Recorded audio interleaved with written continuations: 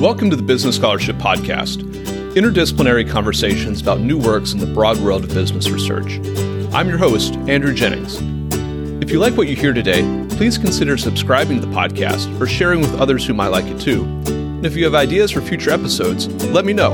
My email address is andrew@andrewkjennings.com, and I look forward to hearing from you.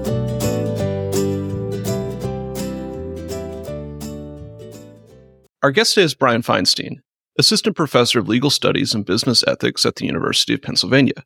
We'll be discussing his article, In Group Favoritism as Legal Strategy, Evidence from FCPA Settlements, which he co-authored with William Heaston and Guilherme Siqueira G. Carvalho, both PhD students at the University of Pennsylvania's Wharton School. The article is forthcoming in the American Business Law Journal. I'll add a link to the article in the show notes for the episode. Brian, welcome to the Business Scholarship Podcast. Thanks so much for having me, Andrew. Brian, your article is an investigation of enforcement practices and the practices of firms that are facing potential enforcement and the lawyers that they choose to represent them in those enforcement actions. And you're focused on the context of enforcement under the Foreign Corrupt Practices Act, the FCPA. Could you introduce the FCPA to listeners? What sorts of conduct is that statute trying to prevent? And why would a CEO, if news comes that the company might have a FCPA problem, why might that be an especially dreaded thing to hear as compared to potentially any other legal or enforcement problem a company might have? Oh, sure. So Congress passed the Foreign Corrupt Practices Act in 1977 to outlaw bribery by American businesses of foreign officials. The law was later amended to include in its scope bribery by foreign companies of foreign officials as well, where there's some U.S. nexus, usually some act that occurs in the U.S. that's in furtherance of the foreign bribe. It was an unusual law at the time of its passage. Of course, it had long been illegal under U.S. law to bribe a U.S. official, but to extend that prohibition to foreign officials was pretty close to novel in the 1970s. Only Sweden had a similar law on the books. But the world in the ensuing decades has caught up, and today the U.S. is no longer an outlier. It's not a laggard either, but there are some countries that go even further. There's dozens of countries overall, including all OECD members, that criminalize transnational bribery. And then there are also international conventions against bribery. Basically, the FCPA has two major provisions. There's an anti-bribery provision. It's illegal to offer, to pay, or to promise to pay money or anything else of value to a foreign official for purposes of obtaining or retaining business. And then there's also an accounting provision. Some U.S. companies have to implement accounting controls. And the thinking here is that if companies need to keep accurate books, they're not going to pay bribes. Pretty simple on its surface, but once you get a little bit beneath that surface, there's quite a bit of ambiguity. For instance, under a 1988 amendment to the law, there's now an exception for grease payments. So these are generally low-dollar payments to facilitate timely performance of routine government tasks. One could apply for a government contract and then wait months in the queue for an official to consider your application. Or you could just pay that official and the official would pocket the payment, the equivalent of a few hours' wages to expedite the application. Now, of course, by lay definition, that is a bribe, but in some countries, there's not a norm against it. It's just accepted as a part of doing business. So the line now between a grease payment that's legal under the FCPA and a bribe that's illegal isn't so clear. So already, if you're a CEO listening, you might be sweating a little bit. And I think, Andrew, you're right that CEOs might especially dread hearing the news that they may be subject to FCPA scrutiny, really over and beyond scrutiny under other corporate criminal or white collar laws. And to begin with, that's because even hearing that your company might have an FCPA problem means that the company already does have an FCPA problem in a sense.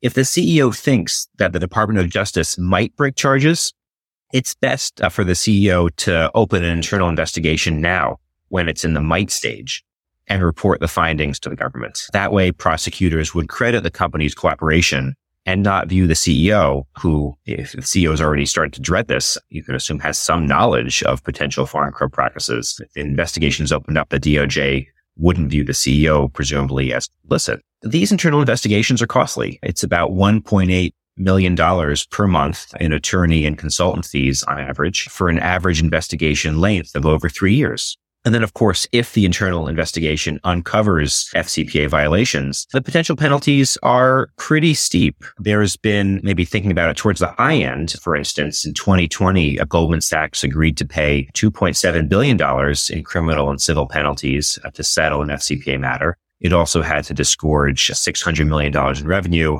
And then, of course, it didn't get its bribes paid back. And that's $1.6 billion in bribes that it paid. And I could tell a similar story with other blue chip companies, Airbus, Siemens, and many others. So I think the hypothetical CEO that you mentioned should know that even these large, respected blue chip companies engage in corrupt practices and end up paying dearly for it. There's been a massive increase in enforcement actions this century, over the past 20 years, that is. The 3 largest FCPA settlements all occurred in the last 4 years.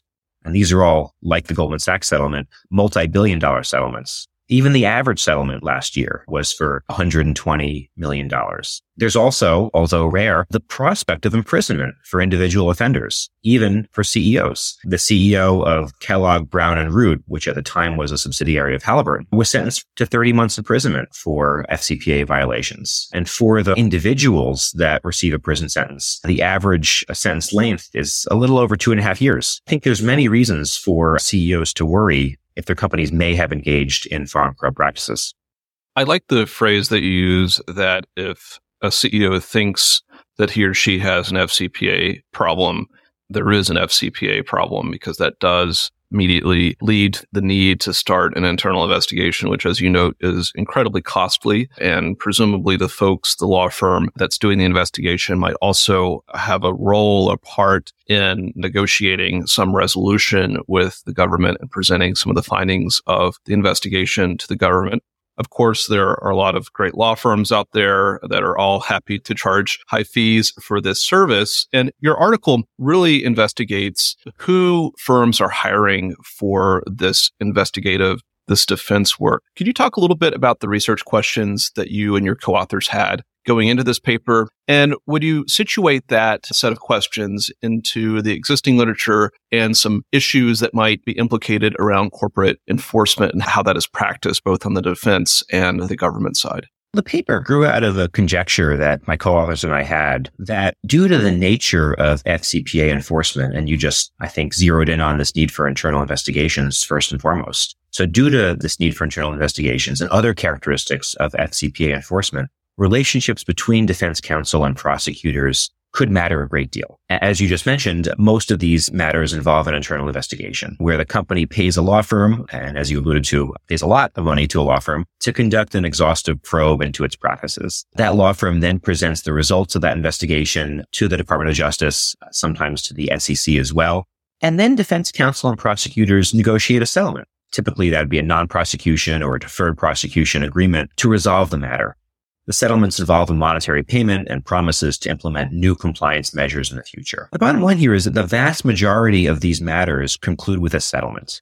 Even compared to other white-collar and corporate criminal matters, a large portion of FCPA matters settle. And my co-authors and I observed that these resolutions are really grounded so strongly in trust between prosecutors and defense counsel.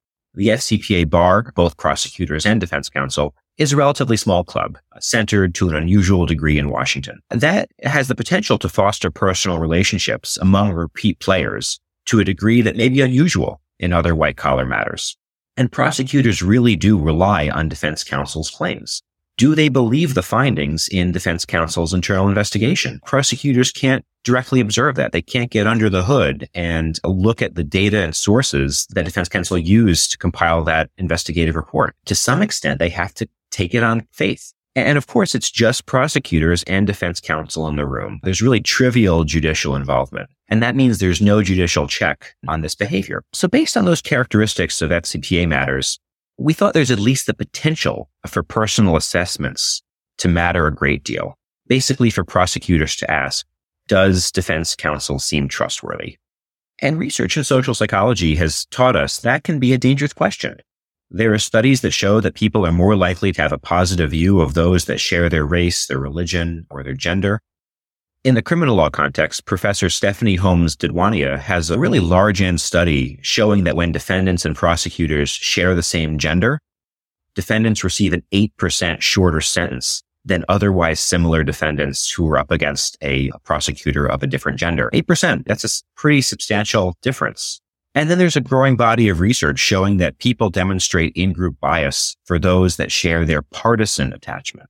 People who identify as Democrats or Republicans tend to view their co-partisans positively and members of the other party negatively. That's true in a host of experimental and observational settings, whether the person is evaluating job applicants or playing a trust-based game like a prisoner's dilemma or thinking about potential romantic partners. Social scientists call this in-group favoritism affective polarization. So take these two elements together, the importance of trust and positive affect in FCPA settlement negotiations and the social psychological findings that people tend to trust on their co-partisans more than others. We wondered whether FCPA defendants could exploit affective polarization. So basically our hypothesis here is that the political views of FCPA attorneys whom corporate defendants hire are going to be positively correlated with prosecutors and other DOJ leaders' views. With those conjectures and questions in mind, could you talk about the data and the methods that you used? What were some of the key findings from the data, and what are some limitations on those findings that you might caution us about? We examined all FCPA enforcement actions against corporate defendants from 2001 to mid-2019. So it's 138 actions in all, which we obtained from this terrific publicly available data set called a Corporate Prosecution Registry. It's assembled by Brandon Garrett and John Ashley. And then for each of these 138 actions, we identified the first listed defense attorney on the settlement document. We then identified the highest ranking prosecutor and, if applicable, the U.S. attorney that was listed on these documents as well.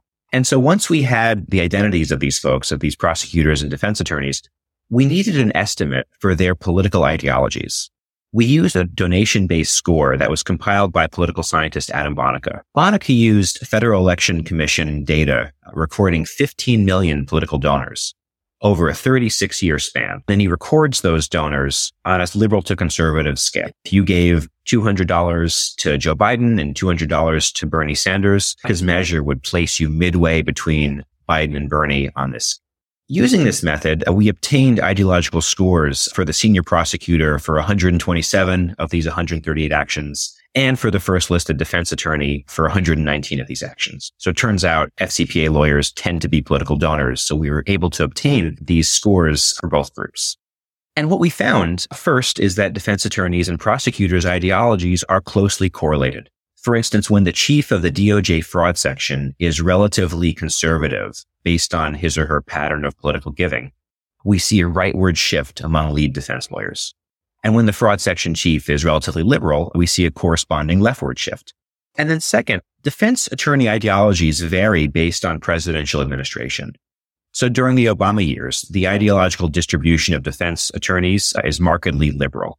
So if you picture a histogram, a bell curve of the ideologies of folks that corporate defendants choose as their first listed defense attorney, it skews left during the Obama administration. In fact, the median defense attorney during the Obama years is about one standard deviation left of the median donor in Bonica's database. And then during the George W. Bush and Trump administrations, the median defense attorney shifts well to the right. A little hard to describe on a podcast. I do hope you take a look at the paper, but it really is a very striking difference in these two distributions. And its difference in means, the difference in variances are both statistically significant at the conventionally accepted levels. You don't really need to get into fancy stats. You can look at the two distributions and just notice they are very different. So those are the two basic findings. And Andrew, you also asked about limitations on those findings. I think there are several. So for one, and maybe this is obvious, but the results suggest only that corporate defendants perceive that they'll benefit from hiring a line counsel.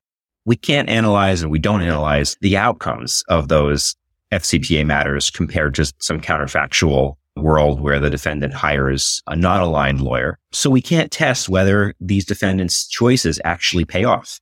Now, we think there's reason to think the decisions pay off. Corporate defendants presumably are legally sophisticated. The largest are multi-billion-dollar international corporations with large in-house legal teams and deep relationships with multiple white-collar law firms. So the fact that they're engaged in this behavior is telling. It suggests that they perceive a benefit. But still, I want to caution that we can't prove there actually is a benefit to hiring aligned counsel. All we can show is that defense attorneys engage in this activity. We can't show whether it pays off. And second, we can't disentangle whether political orientation or some other characteristic that's closely connected to political orientation is really what's driving the train here. So political orientation is closely tied to your demographic profile, where you live, what kind of music you listen to, what kinds of humor you find funny. Really, a variety of factors is intertwined with political identity. So we can't say whether defendants are selecting counsel based on politics or on some sociocultural feature that's correlated with politics. You consider a few causal pathways for why clients, why defendants in FCPA matters might want to hire counsel who are aligned on ideological grounds with prosecutors. Could you walk us through those potential causal pathways with kind of the proviso, as you mentioned, that they are only potential and we can't really see if there's been some effect from these decisions, and the counterfactual of non-ideologically aligned counsel were hired by defendants? We focus on two potential causal pathways. The first is, put plainly, that politics is driving these results. We have this literature that I gestured to earlier in social psychology, really in a host of settings, showing that Democrats really do favor other Democrats and Republicans favor other Republicans when you set everything else equal in these experimental settings. So given that literature, it's easy to see how the same could be true here concerning legal settlement negotiations. How the very fact that there's a Democrat sitting across the table from another Democrat is going to be advantageous to the company. The second potential causal pathway that we mentioned is the one that I alluded to a moment ago, the possibility that some other set of sociocultural features is driving the results. Basically, defendants are selecting counsel that are going to vibe with prosecutors. And vibe is a word that I've heard a lot this summer, not really in youth culture, but even that term has entered my consciousness. And that's what this could be, just vibes in a sense. So political alignment here is epiphenomenal. Prosecutors might mesh with the defense counsel because they just seem similar in some atmospheric way. The fact, as I alluded to earlier, that Democrats and Republicans are likely to live in different communities, pursue different hobbies, attend different houses of worship, and associate with just different cultural signifiers like clothing brands or cars. All of that is closely meshed together. And disentangling that tightly coiled set of traits from political views can be an impossible task. So essentially, the second pathway is there's just some atmospheric connection that's correlated with politics that defense counsel and prosecutors have. And when corporate defendants select defense counsel, they want to put it simply, select counsel that are going to vibe with the prosecutor. Now, I think regardless of which of these causal pathways you think it is that's driving the results, we think the results are noteworthy either way, because none of these factors, whether it's politics or some sociocultural factor, none of this is legally relevant. So if any of these factors bear on attorney selection, we think it raises questions concerning potential bias in an anti-corruption statute. This study, again, of course, was focused on FCPA matters. Do you have any expectation or thoughts about whether these findings can be externalized to other enforcement areas like fraud or environmental issues or fair credit housing? And some of that might be in the DOJ and some of it might be in civil regulatory agencies. And whether you have a thought on this front or not about how these results can be externalized to other settings, is this maybe an avenue that you and your co-authors might pursue in the future? Or do you have advice for others who might want to investigate whether a similar effect can be seen in other areas of enforcement? I have mixed views here concerning the potential generalizability of these findings. So on one hand, I emphasized some unique characteristics of the FCPA context. There's this particular importance of trust in evaluating internal investigations. There's this almost complete absence of judicial involvement. And there's the geographic concentration of the FCPA bar, a relatively small group in Washington, D.C. All of these factors could increase the value to defendants of strategically selecting counsel in a way that's not apparent in some of the other contexts you mentioned, because those areas of law don't share this particular mix of attributes that leads to the centrality of trust in FCPA investigations. On the other hand, what we're positing regarding defendants exploiting in-group favoritism isn't unique to the FCPA. Social psychology shows that effective polarization is just a basic human bias that we're talking about a set of cognitive biases that are deep-rooted, and there's no reason to think it wouldn't be exploitable in other contexts, even if it's not exploitable to the same extent. One might say in choosing the FCPA for our study, we picked an easy case, you could say, to put it bluntly. This is low-hanging fruit. If we're going to see a strategic selection of counsel based on affective polarization, the context we're most likely to see it, I would argue, would be the FCPA. I do think there's value in extending the study to other areas of law, though, because doing so would allow for cross-subject comparisons and thus could potentially offer insights into the extent to which various features matter. So I mentioned 3 features of the FCPA: the importance of trust in evaluating internal investigations, the lack of judicial involvement, and the concentration of the bar in Washington, D.C. If one were to extend our study to other enforcement areas where, say, 2 of these 3 features are present and the third is absent, that could offer insights into what particular feature matters for driving these results, and that could potentially lead to policy solutions. If we find that other areas of law that are also, there's a lot of trust and there's not much judicial involvement, but the matters are spread across the country and not concentrated in DC, if we find that affective polarization has a lot lower effect in those areas, the policy solutions could involve moving FCPA prosecutions to other jurisdictions, say, or greater involvement of the U.S. Attorney's Office and less involvement by Main Justice. I think my advice, this is a long-winded way of saying my advice for somebody looking to extend this study or conduct a similar study would be to look for a policy area where some of the characteristics of FCPA investigations are met, but others are not. And that variance would allow us to really tease out what are the particular features of a criminal matter that can lead to affective polarization to be important.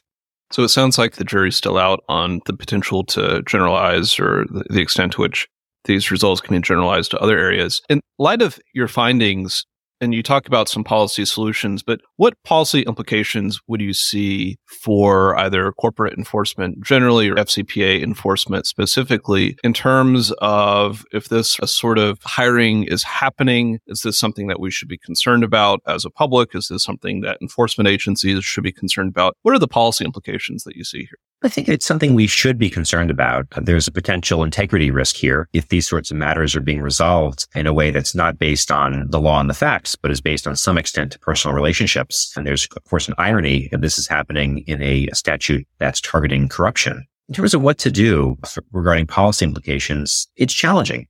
So we contend that we've identified a cognitive bias at work. It's deep-rooted and perhaps universal. How do you correct for that? It's challenging. I think many of the policy prescriptions that we discuss are, quite frankly, baby steps, but I think that they are important. So I'll mention just a few. So one possibility is to encourage the Department of Justice to subject more FCPA matters to judicial scrutiny. Get these matters in front of judges. Now, judges, of course, aren't immune from in-group favoritism, of course, but they at least do have a professional identity and a role morality that encourages keeping these biases in check. We also think that greater transparency would help. For one, the Department of Justice should provide the public with more information about negotiated resolutions of FCPA matters. For instance, what factors did prosecutors consider particularly important in arriving at the settlement price? That sort of detailed information could provide greater predictability to future FCPA defendants, who wouldn't have to wonder whether they need to hire the right lawyer, the lawyer that's aligned with prosecutors, in order to receive a certain result. The DOJ has, to their credit, already started going down this path in the last couple of years, providing greater guidance to companies about FCPA matters, but there's more they could do. We also think that Congress should increase its oversight over the DOJ's FCPA activity. Now, prior attempts to do so have typically died in committee, but in 2021, Congress enacted this really interesting statutory provision requiring the DOJ to provide yearly reports on settlements concerning violations of the Bank Secrecy Act, so a different statute. Congress could enact a similar requirement regarding FCPA actions. I think doing so would lower the costs of congressional monitoring of the DOJ's exercises of prosecutorial discretion, and thus it could help promote greater accountability in settlement negotiations. What key takeaways would you like listeners to have from this interview and from the paper? The headline here is our empirical observation that the first listed defense attorney on these FCPA settlements tends to be politically liberal during the Obama administration and then shifts to becoming conservative during the Bush and Trump years. We can't say for sure, as I mentioned, that defendants are selecting politically aligned counsel to curry favor with prosecutors based specifically on shared political affiliation. It could be some other social or cultural factor that's closely aligned with politics.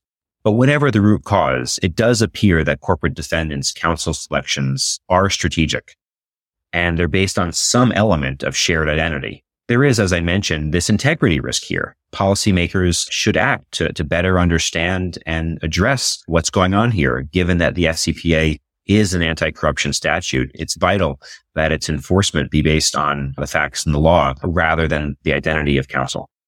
Our guest today has been Brian Feinstein, Assistant Professor of Legal Studies and Business Ethics at the University of Pennsylvania. We've discussed his article, In-Group Favoritism as Legal Strategy, Evidence from FCPA Settlements, which he co-authored with William Houston and Guilherme Siqueira de Carvalho, both PhD candidates at the University of Pennsylvania's Wharton School. The article is forthcoming in the American Business Law Journal, and I'll add a link to the article in the show notes for the episode. Brian, thank you for joining the Business Scholarship Podcast. It's my pleasure, Andrew. Thanks so much.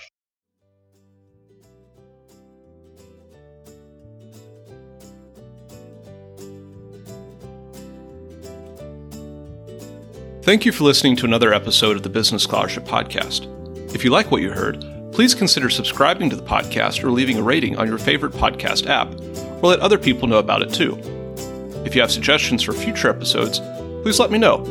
My email address is andrew@andrewkjennings.com, and I look forward to hearing from you. Until the next time, I'm your host, Andrew Jennings.